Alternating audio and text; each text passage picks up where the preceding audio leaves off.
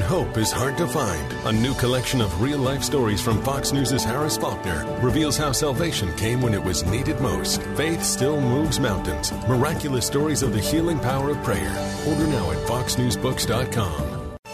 If it's happening in New York or across the globe, learn why it matters first on Kevin McCullough Radio. All right, it is a Wellness Wednesday, and as you know, Kevin McCullough always focused on trying to help you in all aspects of wellness. Sometimes we've talked about nutrition, sometimes we've talked about disease, medical help, all those types of things. But one of the areas we've talked less about is emotional and spiritual and emotional and, that type of help. And that is always very key to the, if you've heard Dr. Howard on the show, he always talks about the triangle of health. And there's a physical component, there's a chemical component, that's the things you eat. There's the physical, that's the exercise you get. And then there's the spiritual and emotional side, which all three of the parts of the triangle need to be in good balance to have good health. And someone who has just stepped up and begun to sponsor my Wellness Wednesdays is Heart to Heart Counseling Ministry. Deborah Scamba is the leader there, and she joins me now. Deborah, first of all, thank you for sponsoring Wellness Wednesday. We want to help as many people as we can. So thankful to have you with us. What made you decide to go into your life's work in terms of helping people with their marriage and specifically with having healthy marriages and trying to make marriages better? Yeah. Hi, Kevin. So I'm so happy to be here, and it's my pleasure. I'm all about healthy marriages because I see what a difference it makes in their marriage and in their life and how they can have the marriage that they dreamed of having, because it first started with my husband and I. I tried to fix my husband, and I realized I couldn't fix him. Only Jesus can do that. So I invited him in, and then I saw what a difference it made with me, and I wound up helping others. Yeah.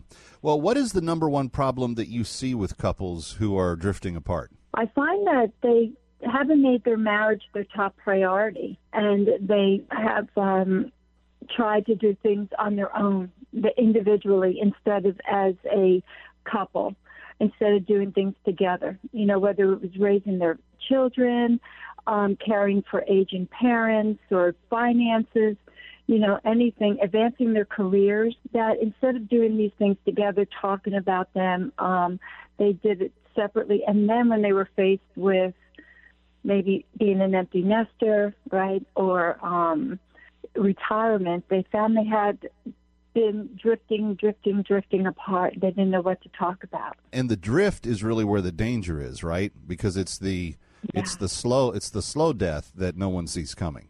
Oh, it is. It is. And then all of a sudden you're just face to face with it. And you say, well, how did this happen? Right? And you're absolutely right. It became a slow drip, and then they find themselves in this situation. It doesn't mean it's hopeless. It just means that this is where they're at, and if they can catch it before they're just completely separated, they can come back together and then have the marriage that they've always dreamed of having. Now, let me just tell you, friends, Deborah's website is h2hcoaching.com. Heart to Heart is the name of her work. H2H, like heart to heart, h2hcoaching.com is where you go and see all the things that she's doing. Deborah, let me ask you this. You have a recommendation for couples to stop doing something right now in their marriage. What is the thing that you recommend couples stop doing right now? Yeah. First of all, I just say stop expecting the change to happen in someone else, right? The change that you want to see doesn't happen in someone else. It begins with you, right? So if you want to have that marriage you've always dreamed of having, it's time to now just stop and look at what you can do to make that happen. And you can do that even if your spouse is not on the same page as you. Right? So you could be the catalyst of change, that positive change that you want. So I say stop expecting the other one to be the change you want to see. You be the change. You're not saying to not necessarily ignore those, but you're saying start with your own inventory first. Ask the questions, What am I not doing first? look and see what it is that you could do to create an environment for change, right? So if you're the one that's always pointing the finger and saying it's you, don't point the finger anymore. Look inside and say, okay, what can I do? Can I listen more? Can I understand more than being understood? And give them the attention that maybe you want, right? So maybe that is a good place to start. For those who are struggling and they've got discontent in their life and their peace, Mm-hmm. they don't have much peace in their marriage, you recommend a first step for everyone. What is that first step? I recommend that they be grateful.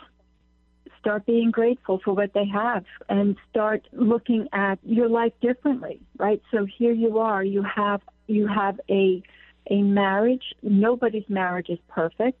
So, when we start looking at social media and thinking that, everybody else has a perfect marriage, stop doing that. Now look at your own marriage and look at all the little things. I believe it's the little things that we overlook, right? And so start being grateful for what you do have and the things that you share and the things that, that you bring to the marriage or you bring to the relationship and the smiles, right? And the little nice things that are done for you.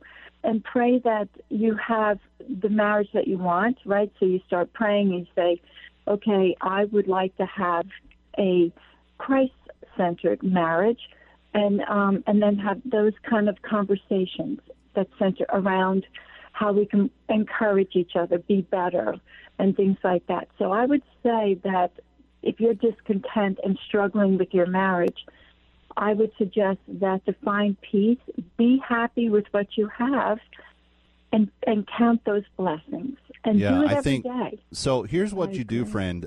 Deborah is she's going to be a sponsor here for Wellness Wednesday, and she's going to be offering guidance and counseling and coaching for marriages that would like to improve, would like to get better. Maybe someone's in a premarital state. She offers expertise in that arena as well. Find out about all of it when you go to h2hcoaching.com. The number 2, H2H Coaching, because she's a counselor and a coach, h2hcoaching.com.